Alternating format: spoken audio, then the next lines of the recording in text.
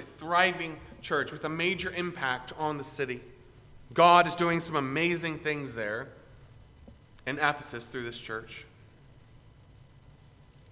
In fact, really, when you back up and you look at the New Testament as a whole, the church at Ephesus plays a central role in the New Testament. From its founding, its growth in Acts 18 and 19, all the way to its inclusion in Revelation 2, verses 1 to 7, as one of the 7 churches of Revelation. The church at Ephesus is there from the infant church founded in Acts all the way through the end of the New Testament. As we already mentioned, the church at Ephesus was founded by Aquila and Priscilla with the help of Apollos. It thrived under the ministry of the Apostle Paul for 3 years.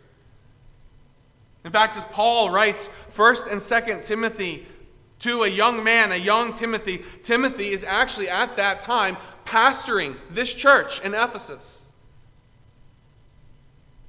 We have the book of Ephesians as we are studying now. And it's actually even strongly implied by Irenaeus in his work against heresies that the Apostle John spent the later years of his life in Ephesus, encouraging the churches in the area there. This is a church that had a major impact on the world, central to what God was doing. But as we come to the book of Ephesians this morning, the book of Ephesians is written to the church at Ephesus while it is still relatively young and healthy. It's a 10-year-old church. The gospel first got to Ephesus in AD 52. This book is written around AD 62. The book of Ephesians is a deeply doctrinal book, and yet it's very practical as well. The first 3 chapters dive deep into the doctrines of the gospel of Jesus Christ. The last several chapters take that truth and apply it very practically to life, as you'll see as we work our way through this book. So as we jump into Ephesians 3, I'm going to start by quickly reviewing where we've been in the first 2 chapters. Then we'll unpack the glorious mystery of Christ as laid out here in Ephesians 3, 1 to 6. So let's open with a word of prayer.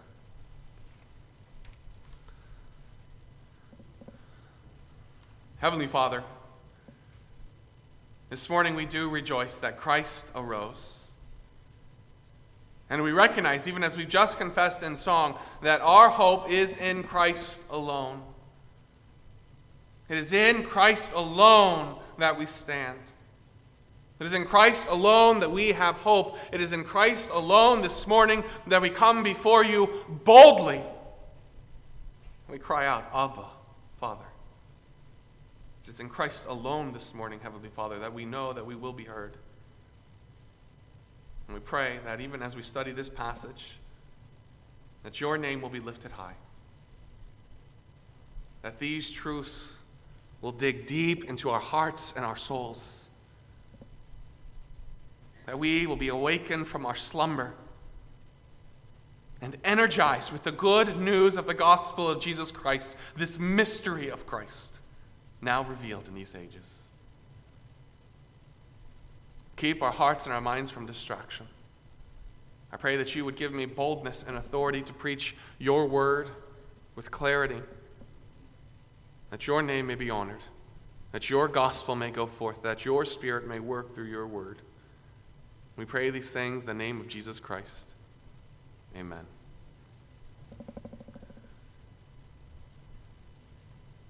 As we turn to this passage this morning, I've got some good news for you. Brothers and sisters, you are rich. You are rich. In fact, according to CNN Business, 71% of the world's population lives on less than $10 a day. 71%. That's only $3,650 a year. In fact, if you make at least $18,000 a year, you are considered wealthy in the world. You are in the top 7% in the world in terms of wealth. This is the message of Ephesians, that you are wealthy. But Paul here is not talking about your finances. Paul is pointing out the riches that are yours in Christ. We've seen that even in the first 2 chapters. And it's exactly where Paul begins this morning as he gives us a reason to rejoice, his right to speak, and then the message that he proclaims.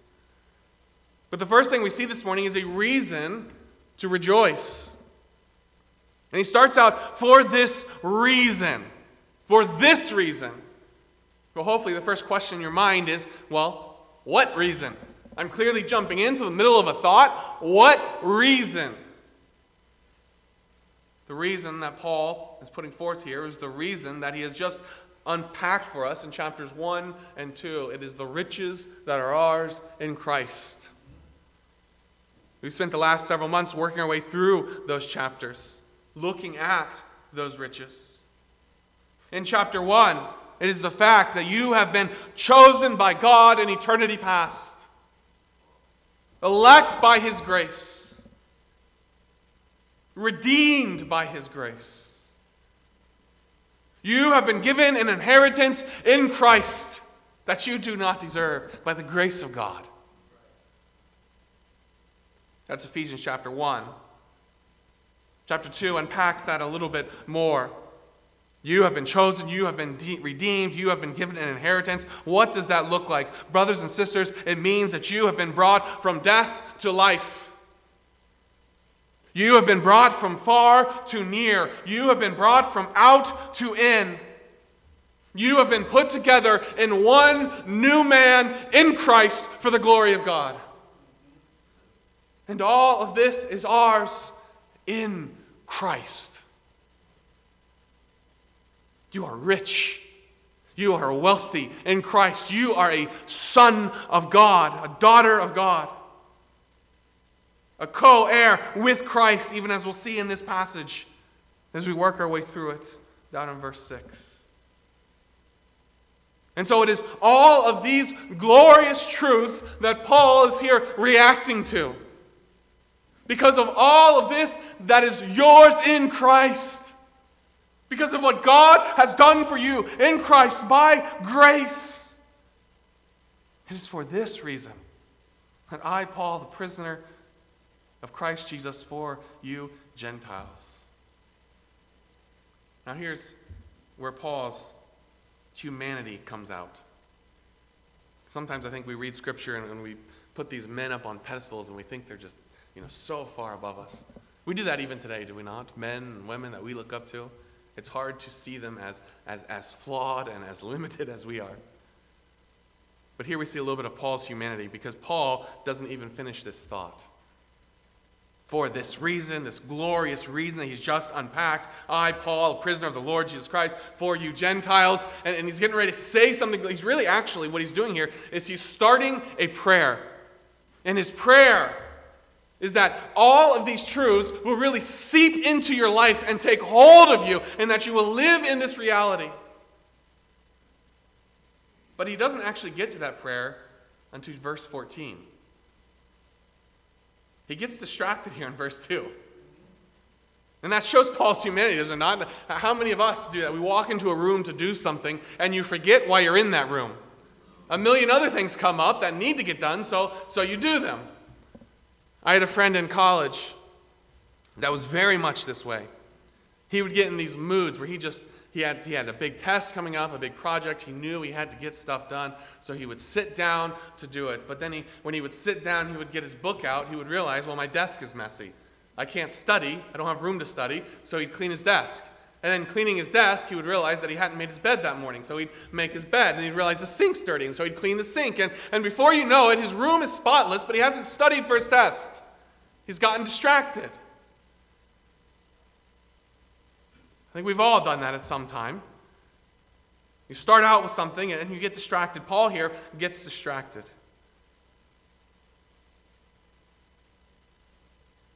He's got this glorious reason, this hope that he is going to unfold in this prayer. But he gets distracted really with the mystery of Christ, as we will see here, his right to speak on this, his God-given authority. So he takes a break here, 13 verses, to kind of unpack that. And it starts here where he says, "For this reason, I, Paul, the prisoner of Christ Jesus, for you Gentiles." You can almost see him starting the prayer, "For you Gentiles," and he thinks, well, maybe I should explain to them what I mean there. And so he takes a break and he starts to explain that. And then before you know it, after explaining that, he gets tied into, well, why is it that I'm called to the Gentiles? It's because of the grace of God. And so he starts unpacking that. And then he realizes 13 verses later, wait a second, I started a prayer. I got to get back to that.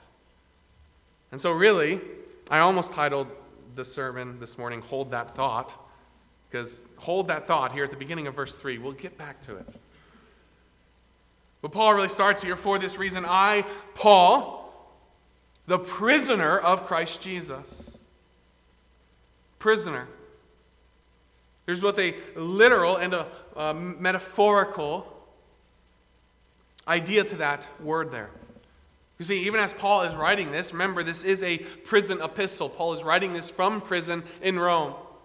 He is quite literally a prisoner. And yet in Paul's mind, in submission to the sovereignty of God, in recognition of the sovereignty of God, Paul is not a prisoner of Jerusalem. He's not a prisoner of Rome. But Paul recognizes that he, even in prison, is exactly where God wants him. And so I am a prisoner of Christ Jesus. Most ultimately, I am a prisoner of Christ Jesus. Wherever I am, under any and all circumstances, I, Paul, recognize that I am Christ's, and I am fully committed to his purposes, fully committed to his mission, even here in prison.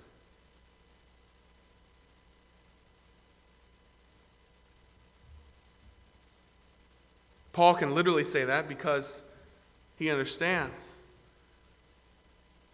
that in terms of metaphorically, he really is a prisoner of Christ. He is, I am not my own.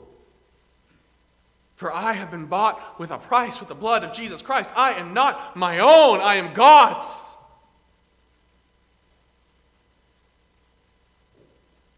This is not a demeaning term. It is a privilege to be a prisoner of Christ Jesus. For my life to belong to him, as Paul goes on to say in Philippians, for to me to live is Christ, and even death is gain. Because I am a prisoner of him. Because I am his. I am no longer my own. I'm a prisoner of Christ Jesus for you Gentiles.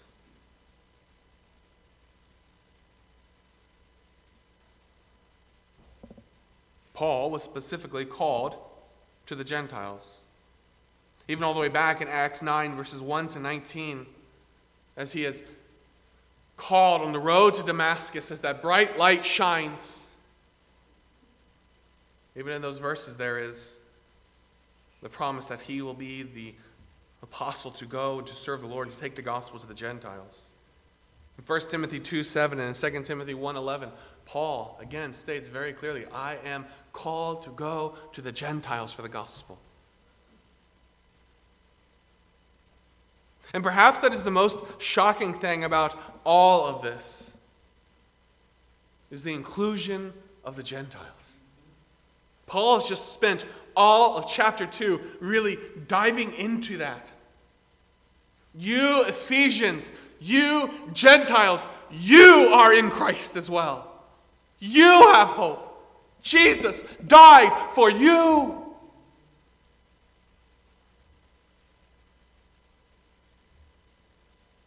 But Paul recognizes also that the fact that his ministry is specifically to the Gentiles uniquely places him in the crosshairs. Yet he counts it a privilege. Paul's message and ministry are offensive, not just because he preaches a resurrected Savior, as we see in 2 Timothy 2, verses 8 to 9, but because he preaches a resurrected Savior and the grace of God to the Gentiles also. At a time in which Paul is preaching this, that is shocking. And yet he goes and he preaches boldly because he is a prisoner of Christ Jesus. For you Gentiles.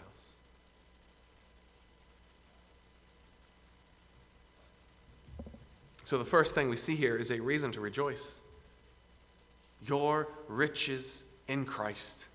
And my responsibility to you, I have been called to preach this message to you Gentiles.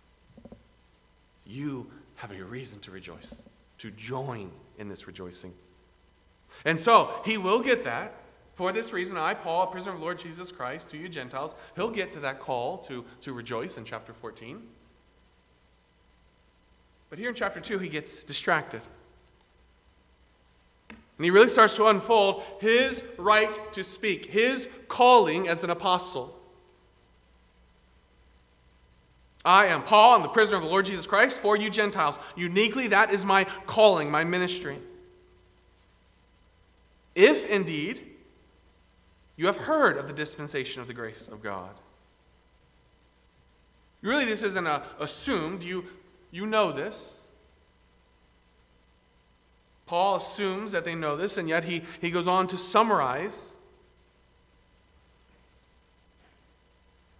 all of this just to be sure. You know this. If you have heard of this, the dispensation of the grace of God which was given to me for you. The idea of dispensation there is stewardship. Specifically, it is talking of Paul's ministry by the grace of God to preach the grace of God to the Gentiles. I have received this gospel ministry, and I am a steward of it. Specifically, I have been uniquely called to steward this message to the Gentiles. To take the grace of God, the gospel of Jesus Christ, to the Gentiles. This dispensation of the grace of God, which was given to me for you.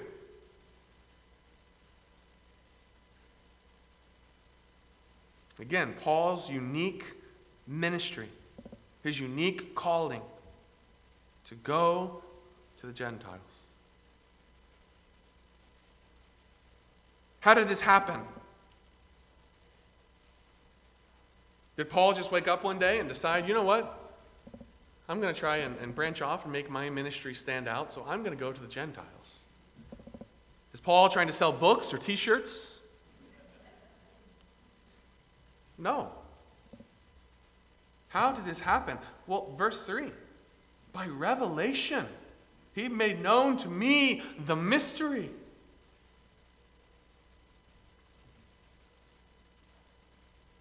By revelation. Man did not reveal this to Paul. Paul did not wake up one morning with a funny feeling in the pit of his stomach and say, you know what? I think that means I should go to the Gentiles. This was revealed to him by God. Like Acts 9, 1-19, I already referenced it. Paul's conversion. On the road to Damascus says, Paul, Paul, why are you persecuting me? He is called specifically to go and to preach. Even as he eventually makes his way to those disciples of Jesus Christ who are specifically told, this man is coming to you, this man who will take the gospel to the Gentiles. In God's purpose, in God's plan, in God's way, he has revealed this to Paul. This is your ministry. And his ministry is to preach and to proclaim this mystery. By revelation, he made known to me the mystery. See, going back to that idea of dispensation of the grace of God, Paul has a unique stewardship of this gospel, and yet, at the same time, it is a specific stewardship uniquely given to Paul in the early church, and yet at the same time, it is a change in God's redemptive program. This church is new. It is the one new man, as we saw in Ephesians 2. God is doing something, revealing something new. It was a mystery. The idea of mystery, right, that's an intriguing word. Kind of grabs our attention, a mystery. It's really one of the themes of Ephesians. In chapter 1, verses 9 to 10, there's a mystery revealed. It is God's ultimate plan to unite all things together in Christ. At the end of history, God's big picture. In Ephesians 3:32, it is the mystery of marriage. It pictures Christ and the church. That wasn't revealed until the church came, until God revealed it here in Ephesians. Here it is the mystery that the grace of God is not just for the Jews, but it's for the Gentiles. It is the mystery of the church. Wiersbe helps us to define what Paul means when he says mystery. Wiersbe says this: in the New Testament, a mystery is not something eerie or inscrutable, but rather a truth that was hidden by God in times past and is now revealed to those who are in his family. It is a mystery as if God, not as if God didn't know it. It is a mystery in terms of God has just now chosen to reveal it. This has been God's plan all along. And God has just now chosen to reveal it in God's perfect timing, his perfect way, and dispensation of the grace of God given to me. I have been called to preach this mystery.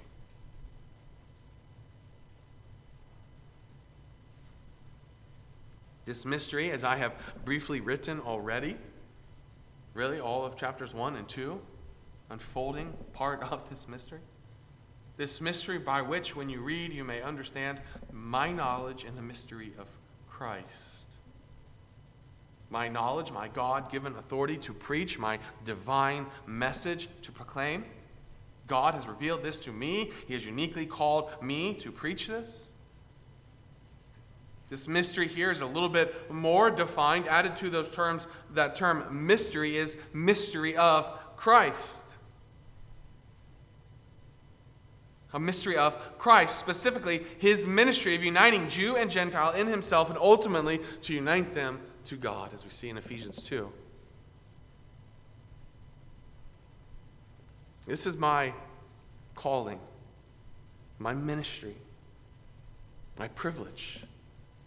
This is why I serve as a prisoner of Jesus Christ, giving up all of my rights and privileges for his glory to go where he calls me. Because of the glorious grace of God is revealed in this mystery. So Paul stands. He has authority to proclaim this. Authority given to him by God himself, divine right. This has been revealed to me, and I have been called to proclaim it to you. And what is this message that he proclaims? As we see here in verses 5 and 6.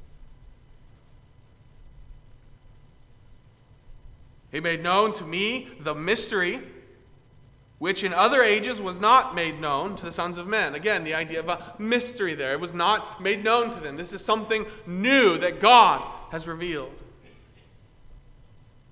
And it's now been revealed by the Spirit to his holy apostles and prophets.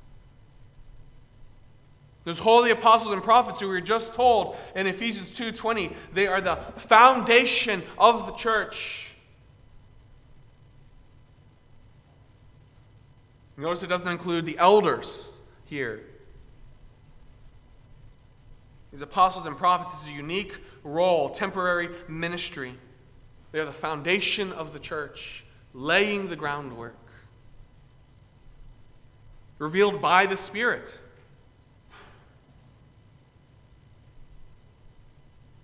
In fact, that's exactly what we see in 2 Peter 1, 20-21, is it not? Passage that talks about the inspiration of Scripture, which is a type of revelation, special revelation by God. How did Scripture come about? Did it come by the will of mankind? No. We have a more sure word. That's the fascinating thing about that passage in 2 Peter, and I'd invite you to study it sometime. 2 Peter 1, 20-21, if you back all the way up even to verse 16. Peter there starts with the fact that he was on the Mount of Transfiguration. I beheld this with my eyes. I saw Christ in his glory. And yet, you know what? Peter doesn't say, therefore listen to me. What Peter goes on to say is, you have an even more sure word. Even more than my eyes that saw the risen Christ, you have the Word of God. The Word of God that is not the ideas or the thoughts of any man, but holy men of God spoke as they were moved by the Holy Ghost. It's the same thing that Paul is getting at here. This revelation that was given to him, this stewardship that he has to preach this good news, is revealed to the other apostles and prophets by the Spirit. It comes from divine origin. This is God's idea. These are God's words. Not Peter's or Paul's or any of the other apostles. And so what is this mystery of divine origin, this mystery that God has kept revealed until this current age that he has revealed? That's what we see in verse 6. The mystery is this, that the Gentiles should be fellow heirs of the same body, partakers of the promises in Christ through the gospel. Brothers and sisters, that is a glorious sentence. That the Gentiles, we just looked at that in chapter 2. These Gentiles who had no hope, who were far off, and yet have been brought near. Even they are included by the grace of God. That they should be fellow heirs. The idea here, as Paul is dealing with in the first 2 chapters of Ephesians, even here into chapter 3, is fellow heirs with the Jews. And yet, Romans take this a step further in Romans 8:17. Not just are we fellow heirs with the Jews, we are fellow heirs with Christ by the grace of God.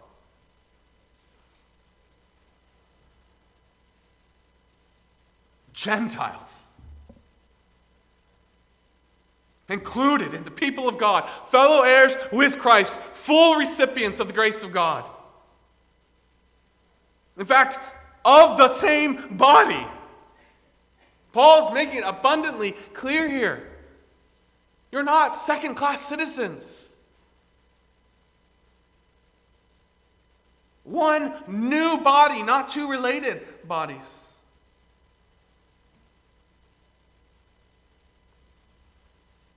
My brother and I, we come from the same family. We've had the same experiences growing up. We grew up in the same home, went to the same school.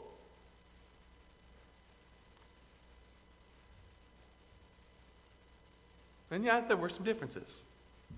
I was the oldest, so I got treated differently. He's the youngest, so he gets his way in everything that he ever does.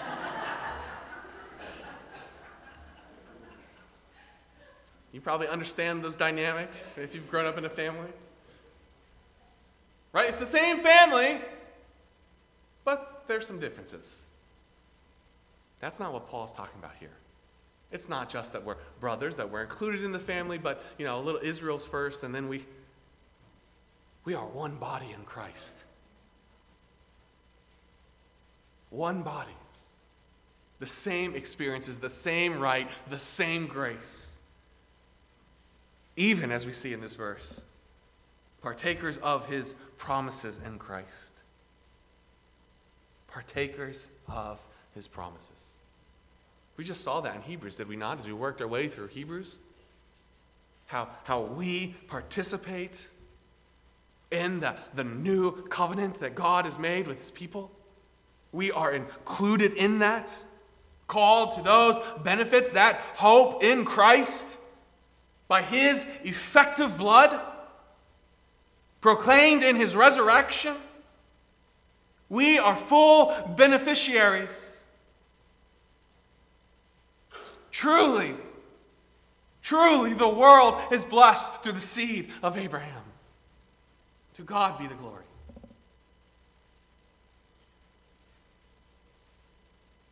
How can this be? How can this be? How can we who are far off be brought near? How can we who had no rights now have rights? How can we who were aliens and strangers now be citizens? It is in Christ through the gospel. Not by good works. Not by anything that we can do or earn. But in Christ. Because of his blood, on the hope of his resurrection and ascension. In Christ through the gospel.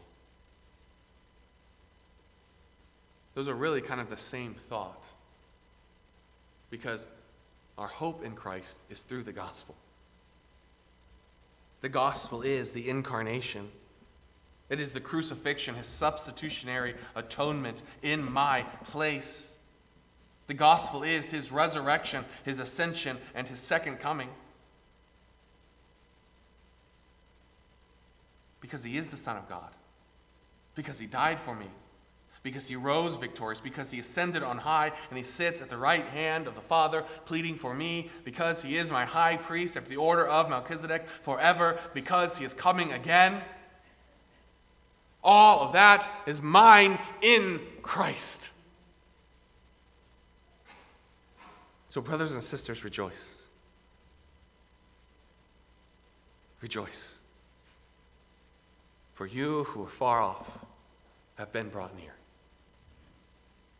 That is the mystery of Christ. That the Gentiles should be fellow heirs of the same body, partakers of his promises in Christ through the gospel. So as we come to conclusion, brothers and sisters, this is good news.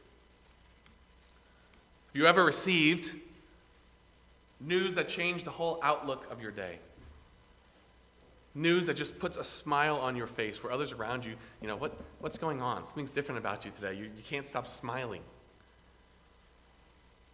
I tend to smile a lot. I'm a smiler. It's gotten me in trouble before. One time Chris and I, working at Good News Ministries in Indianapolis, and this kid had his bike stolen. His dad came. He was really mad. And he was asking me, why haven't you guys done this and this? What are you doing to find my son's bike? And I'm trying to calmly explain to him, and I'm saying, sir, we've searched it, we've asked the kids, we held them back, we've contacted their parents, we're looking, we're waiting. And he just got so mad at me. He said, do you think this is a joke? You're sitting here smiling. And his son was standing there, and he goes, Dad, he's goofy like that. He always smiles. It's not that he's not taking this seriously. But have you ever received news like that where you can't hold in the smile? It is such good news. It is evident all over your countenance. It's news that puts a pep in your step, a smile on your face. Brothers and sisters, this is that kind of news. This doesn't just change the outlook of your day. This changes the outlook of eternity. This changes who you are and what you do. So rejoice in the gospel. Wake up from your slumber. Lord, renew to me the joy of my salvation. Let it be evident in my countenance. Let it put a smile on my face, the joy of the Lord in my heart. Because I am a fellow heir of the same body, a partaker of his promises in Christ through the gospel. And that changes everything.